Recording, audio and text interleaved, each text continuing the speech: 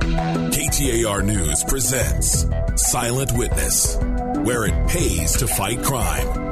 Here's Jamie West. Obviously, this person is armed and dangerous. Late Sunday night, June 5th, 2016, a teenage cashier is working behind the counter at the Arco at 23rd Avenue and Indian School. Phoenix Police Sergeant Jamie Rothschild. Suspect comes in and shows a gun and tells the clerk to give all the money from the register. And the suspect filled a black plastic bag with that money before leaving. Sergeant Rothschild says the cashier did exactly the right thing. We always want the clerks to be as safe as possible, and we never want anyone to get hurt over property. The cashier wasn't hurt, but when they're simply just trying to do their job and somebody comes in and points a weapon at them and threatens their life, that can be a pretty traumatic thing. Next, the attempted kidnapping of a 9-year-old girl. Unbelievably scary for the child. On Thursday, December 15th, 2016, just before 2 in the afternoon, the girl was near the clubhouse of her mobile home park near 67th Avenue and Van Buren when a man approached. The suspect told her she couldn't leave while he grabbed her by the waist and covered her mouth. Fortunately, in this case, the girl was able to get away from the suspect and run away,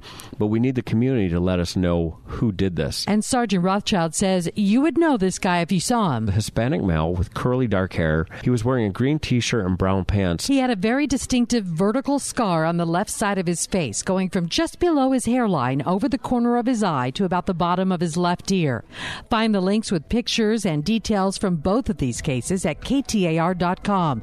Click menu, scroll down to blogs and Silent Witness. I'm Jamie West, KTAR News. If you have information about a felony crime and wish to remain anonymous, contact Silent Witness at 480-WITNESS or silentwitness.org. With rewards up to $1,000, it pays to fight crime.